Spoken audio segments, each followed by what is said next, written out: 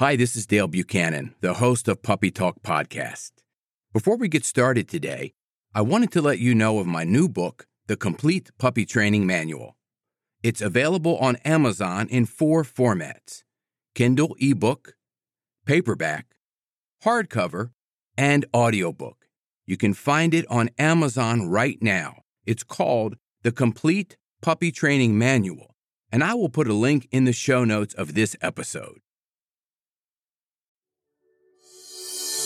I'm Dale Buchanan, and this is Puppy Talk, the podcast that offers advice on how to raise a healthy, happy, and obedient puppy.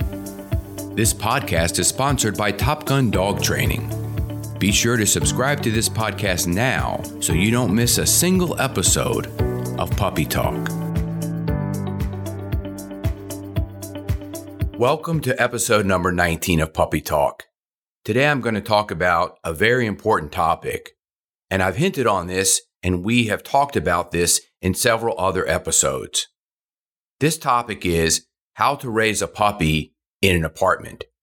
This also applies to adult dogs as well. Raising a puppy in an apartment is a skill. I have raised several puppies in apartments for the last 14 years, including my last dog that died in April of 2020, Spalding, and my current puppy, Dixie, who's a 1-year-old mini Australian Shepherd. I got her at 10 weeks old, and she's been a great dog. First of all, I want to tell you some things that you don't want your puppy to do when you live in an apartment. Because living in an apartment is different from owning a house, and your puppy can do just about anything. You still have to pay the price either way, but you're going to have to pay the price to the apartment community if your puppy does damage to the apartment. So here are the 3 things that you don't want your puppy to do when living in an apartment. Number 1, bark.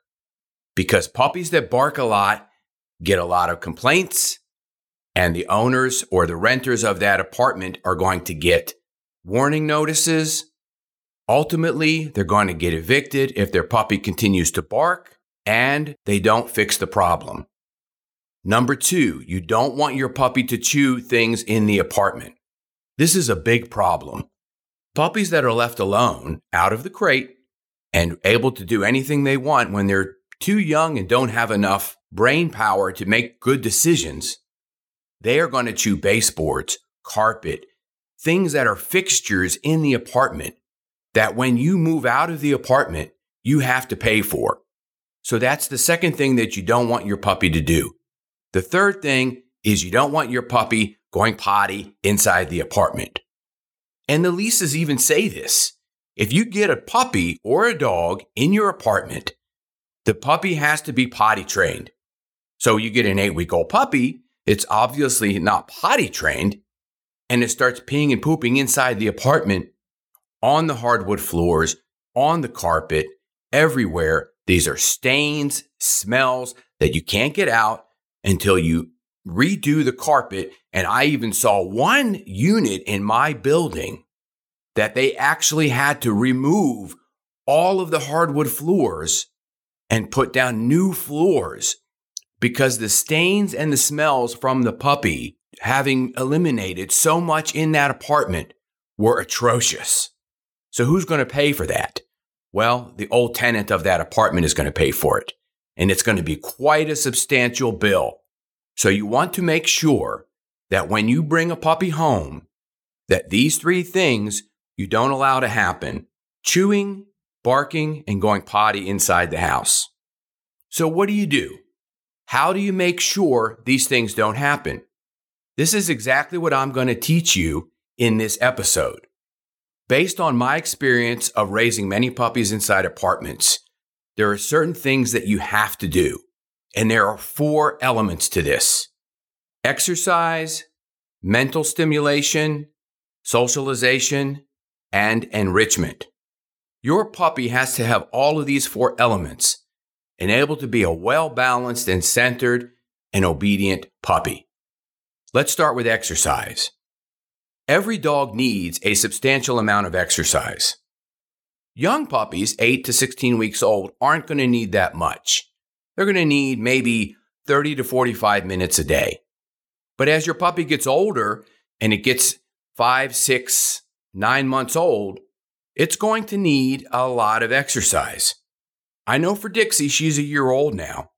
She's a mini Australian Shepherd. She's 17 pounds. And if I don't give her a minimum of 4 hours of solid exercise every day, she is a nut job at night. She just will not settle down. And no matter what I do, she's going to run around the apartment and want to play fetch and want to go for more walks. So I have to take her and get her a little tired out because she's looking for that outlet. The next thing, mental stimulation. With Dixie, I'm constantly doing mental exercises with her every second that we are together. I have her walking on a loose leash, which takes a tremendous amount of mental power from a puppy and a dog. I'll constantly be putting her in sit, stay, down, wait, leave it, drop it. All of the basic commands I'm using with her on an ongoing basis inside the apartment and outside. And this mentally tires out a dog. You're communicating to them. You have your relationship built with them. You're telling them direction and guidance of what you want every time that you're with them. If you have a puppy in your apartment and you let them do whatever they want to do, and you're off doing something else and your mind is somewhere else, and you're disconnected with the puppy, then you're not giving them the direction and the guidance and the leadership they need, and they have the right to do whatever they want. Go in the other room and pee and poop and chew up things, and that's not what you want. You're disengaging with your dog. The next thing is socialization. All dogs need a lot of socializing. With Dixie, I started taking her out the first day that I had her, getting her around people, getting her around other dogs, getting her out of the apartment into the community. I took her to pet stores, Home Depot, a lot of rides in the car. I took her to the vet a few times, took her to grooming. I got her out of the house. And this is what you need to do with your dog or puppy. I've got many other episodes here on Puppy Talk that give you examples of socializing for puppies and dogs. You want to listen to those if you need some ideas. And the last thing that your puppy is going to need to have is a lot of enrichment. Because when the puppy doesn't have enrichment, when they're just in class all the time, or they're always being told to leave it or knock it off or don't do this, and they don't have any fun, then they're just going to check out.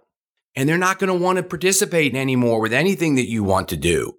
When I get calls from owners and they say, my dog doesn't listen to me anymore, come help. Because they've overstimulated the dog and they talk to it all the time and the dog shuts them out. It blocks it out. It habituates your voice, your tone, your words, everything that you're doing. And you don't want that to happen. So with Dixie, I take her to the dog park 2 or 3 times a week. She runs around with other dogs. She meets people. She does agility. And that's great for her. That's an outlet for her energy. And she has a lot of fun. I basically don't set any rules when I take her to the dog park, except she has to enter the dog park calm and leave calm. Inside the dog park, she gets a chance to do whatever she wants, as long as she's not hurting herself or anybody else, and she would never do that.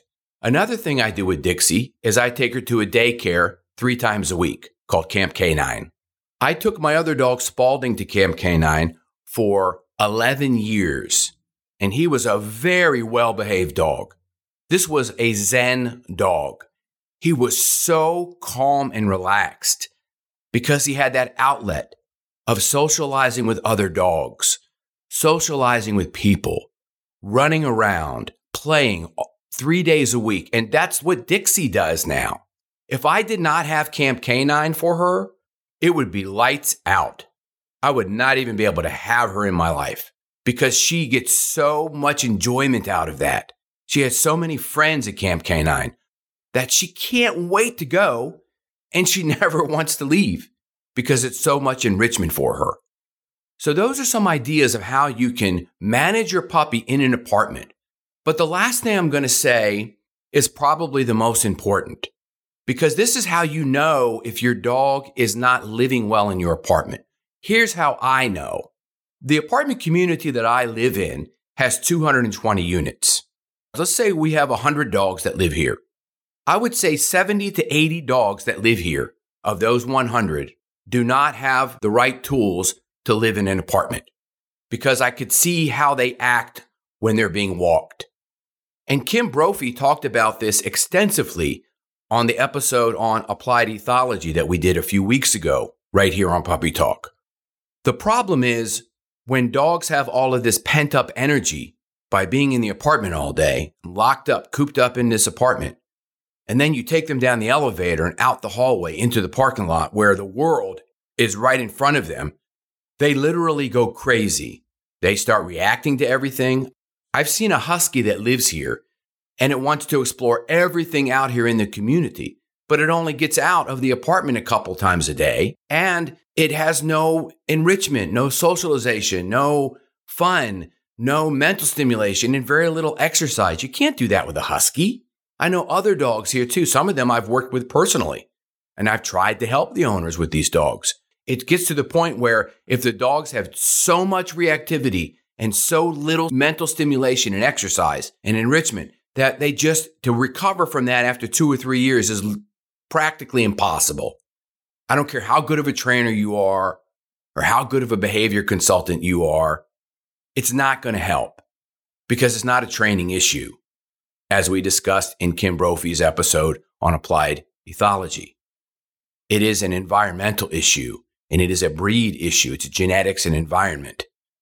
So the dog has to get out into the world if you live in an apartment, because you don't have a yard. You don't have a backyard to take them to run around. You don't have anywhere really when you live in an apartment, unless they have trails around you where you can take the dog or close by a dog park. And in South Florida, where I live, there are a lot of dog parks. But it seems that the people that live in my community don't ever want to put the time into their dog to take them places.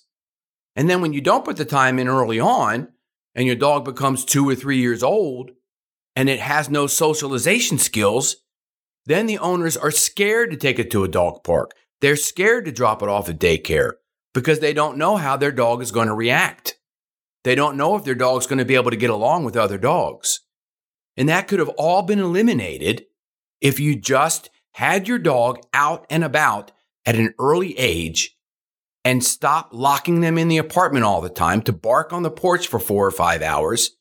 Because let me tell you something, I hear that all day and all night. They don't go out of the apartment hardly ever. They go out on the porch. They have a pee pad inside. They go out and they just yap, yap, yap. That's no way for a dog to live a life.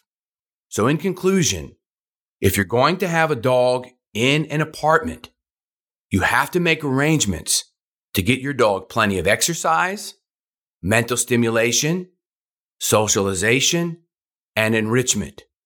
And to give you a good example, my boy Diesel, who lives in my building, and I trained him a year ago. The owner is a good friend of mine, and he takes that dog to the dog beach, to the dog park, out to the parking lot of the train station around the corner, throws the ball with him for an hour. This dog needs massive amounts of exercise because it's a 1.5-year-old terrier mix, and it's rock solid muscle. And if Diesel doesn't get out and exercise, he starts crying in the apartment. And then the owner says, well, Diesel was crying, so I've got to go exercise him. Got to give him some mental exercise too, and some enrichment, have some fun with him. And that's how it's done. That's exactly how it's done, and that's the mentality to have.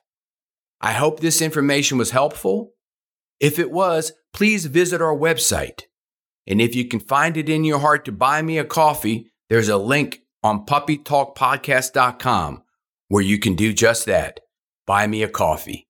Have a great day. This is Dale Buchanan, host of Puppy Talk Podcast.